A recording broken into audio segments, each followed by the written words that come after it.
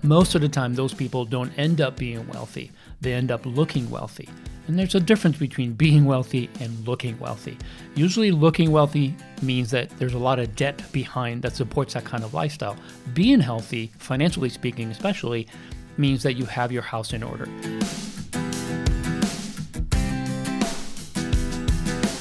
Welcome to Getting Money Right, a show dedicated to helping you achieve financial freedom through education and inspiration, so you can be free to pursue your true life's purpose. We are your hosts, Leo Sabo and David Thompson, and on today's episode, well, it's going to be a little bit different than normal. Actually, David's not here today, so I am doing this episode solo with his approval, and it's going to be a little different than what you guys are normally used to, because over the next 2 to 3 months, we're going to be offering a beta course for a few of our listeners. We've already began that process. We'll actually start officially on the 1st of next month, but we're working very hard to put this content together and make this experience beneficial both for the user and, of course, for us to learn more from it so that we can offer a course down the road, hopefully by about mid-year, to everyone else who would be interested in it. And it hopefully will be something that will be of great benefit to many. But while we're working on building this course, we did say that we're going to either pause or minimize the content that we're going to offer through the podcast. But to be honest, both of us talking about it felt kind of funny about that, and we don't want to pause the podcast. So we're going to still do some interviews. We're still going to do some smaller episodes, short in length, like the one we're going to do today. And hopefully it'll still be a benefit to you, something a little bit different, but still reinforcing the principles and the content that we've been speaking about all these years. So hopefully you'll find this content helpful today. It actually comes from a blog I recently read, and the title of it is The 5 Biggest Mistakes People Make with Their First Million. And it was written by a gentleman named Stephen Rishal, and he's a CFP, has his own practice. So I came across this blog. I read it because it caught my attention from the title, which a good title will do that, and this one certainly did it for me. But in reading it, I realized something that I thought would be beneficial to share with you guys. Now, you may be thinking, wait a minute, Leo, I don't have $1 million. I haven't made my first $1 million. And to that, I would say, you haven't made your first $1 million yet. You have to have the right mindset and believe that if you practice good financial principles, if you live by these principles of good financial management that we've been talking about for several years now, that's just an eventuality. It will happen. It's just a matter of time. So this is relevant to you not after you make the $1 million, but prior to and after.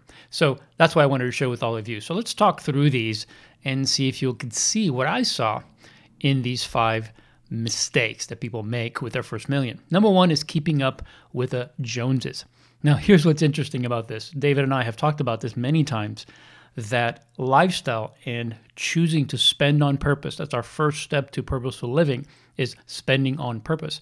That when you spend on purpose, you're not going to try to keep up with the Joneses, because you're going to look at what is important to you. You're going to look at the values you have, and you're not going to try to chase what others are doing. You're going to be focused on what you're doing. What got you to a place of financial security, all the discipline, everything that you've done, should continue to guide and direct what you're going to do in the future. So although it's tempting when you look at others and what they're spending on and what shiny objects they might have in their lives, remember that that's not what life is really about. That most of the time those people don't end up being wealthy. They end up looking wealthy. And there's a difference between being wealthy and looking wealthy. Usually looking wealthy means that there's a lot of debt behind that supports that kind of lifestyle. Being healthy, financially speaking especially, means that you have your house in order. And getting there takes the discipline of living on purpose, spending on purpose, saving, investing, building margin, all the things that we talk about. So I'm quite confident that if you continue to listen to Getting Money Right, if you live by these principles that we've been talking about all these years, that you will not make this mistake of keeping up with the Joneses. So let's take a look at number 2 mistake that people make with their first $1 million, and that's not setting the next goal. Not setting the next goal. You see, when you and I manage money and have a purpose for managing that money, and we set goals, we have to plan not just when we reach that goal, but what will be our next goal. So in this article, it talks about how if you make your first $1 million, you can't rest. You can't just say, well, I made my first million. That's it. I'm done. Now I can just rest on my laurels and I can just take it easy and live the good life. No, that will more than likely cause you to lose your first million and reseed. So the idea here is that we should always pursue the next thing. Let me give you a quick example. When my wife and I first started managing our finances by a written plan, we set some goals. One of those goals was to pay off our mortgage early. So we were making double payments on the mortgage. We did that for several years until we finally reached that goal. But the important thing for us was we were not just setting that goal as a finish line. We were setting that goal in order to reach the next goal and the next goal. So the next goal beyond the mortgage was that we would be able to save adequately to put our two daughters through college and not have them borrow to go to school. So as soon as our mortgage was paid off, we repurposed that extra money that was going to the mortgage, now being free, to go toward college saving. And then beyond that, we had a next goal, which is that we would give more every month. So every time we reached a milestone, we had the next goal already in line to be attacked. And this is something that's very important for us, because if we don't purposefully plan what we're going to do with the money, if it comes before the plan is in place, I guarantee you, this is something that we have experienced also, is that when we did not have a goal, that the money was just wasted, that it was spent. Money does not just sit, it's used. And if you have no purpose for it, it will find a purpose. We are human beings who have eyes and desires and needs and wants, and that money will just flow out. So it's really important to set the next goal. Otherwise, whatever you attained could eventually be lost. Or if nothing else, you'll lose ground. You'll lose opportunities that will be ahead of you in order to continue to move positively and purposefully on your financial journey. All right, so the third mistake that people make with their first million is not protecting their wealth. Now, according to the article, people get greedy and begin to take bigger risks because they hope for bigger returns. And that's unfortunate because that's probably not what got them the first million. And all of a sudden, they just want to expand and expand. And they feel like because they have a million, maybe they can take bigger risks and they can afford to lose more. But that's not a smart way to think about it. There's never a good reason to take unnecessary risk. So that's one of the things that this article talks about is don't get greedy. Don't start to bite off more than you can chew, so to speak, and take risks that aren't necessary. Another way that people fail to protect their wealth is by not being properly insured. In episode 133, we talked with Harry Stout about the 7 areas to consider buying insurance coverage for. And this is something that's really important. Insurance is one of the ways that you can protect your wealth, and it's not something that you want to avoid simply because you want to save some money. It is a great investment to buy insurance coverage for these areas so that your wealth is protected. And one last way to protect your wealth, according to the article, and something that David and I have talked about many times, which is to preserve and manage your cash flow really, really well. And that really focuses on building margin, always having enough set aside for the unexpected or for opportunities to invest. Cash flow is really important. Having access to liquid assets, such as a considerable savings account, is crucial to preserving your wealth because you won't be tempted to having to go into your retirement accounts or long-term savings in order to get through a short-term financial downturn. The fourth mistake that people make with their first million is spending before saving. Now, this is very familiar to those of you who have been listening to us for a while because step number 2 in our 4 steps to purposeful living is save before you spend. And the idea here, obviously, is that you pay yourself first. See, if you don't make saving a priority, then it will either never happen, or if it does happen, it won't be to the degree and with the intensity and purpose that you want it to be. In other words, if you wait to save after you spend, there probably won't be enough for you to save.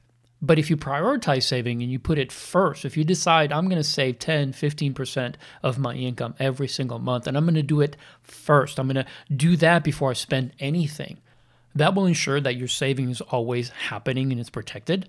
But more importantly, it allows you then to be more intentional about your spending, which is rule number 1 of our 4 steps to purposeful living. All right, so let's look at number 5 mistake that people make with their first million. Number 5 is not diversifying. This is something you've heard us say before. The way we put it and the way the article actually states it is don't put all your eggs in one basket.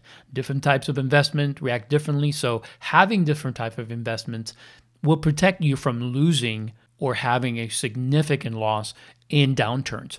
Maybe consider different types of investing as well beyond stocks and bonds or mutual funds, which is a great place to start.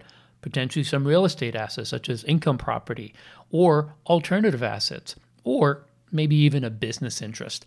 Whatever you do, what's important is that you realize that if you put everything in one investment, there's a good chance that that could be lost. So don't do that.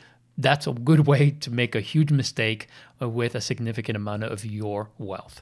All right, so as a quick overview of these 5 mistakes, let's go over them very quickly.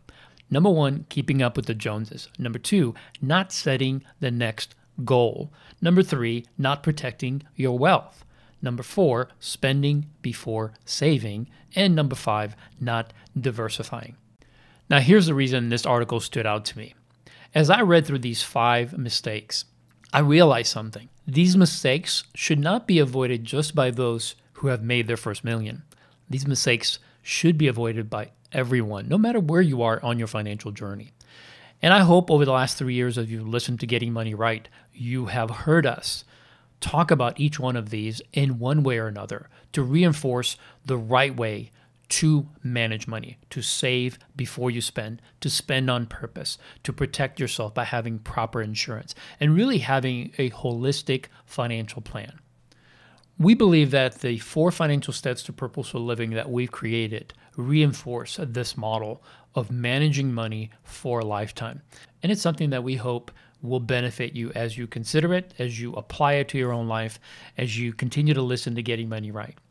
Well, I want to thank you for joining me for this episode, and I hope it was beneficial to you. I hope this information will help you to avoid these 5 mistakes in your own financial life. If you want to continue to receive this kind of content, please subscribe to our podcast either on Apple Podcasts or any other podcast app you're using. And if you like what you're hearing, please rate and leave us a review. So many people have been connecting with us and letting us know that someone recommended this podcast to them, and they're grateful for the content, they're grateful for the information. And you could do that. You can share it with someone else, and they can also benefit. To gain access to this podcast show notes, financial tools, and other relevant content, visit leosabo.com, where you will find me and everything I'm up to. You can also go to stewardshippastors.com. That's where David hangs out, where he's helping church leaders and churches build stewardship ministries and really address this from the spiritual side of things. So please visit his website, check out his book, Jesus on Money, and find out more about what David is doing in that area. Well, again, thank you for joining me, and I hope you'll join me and David next time so that together we can keep getting money right.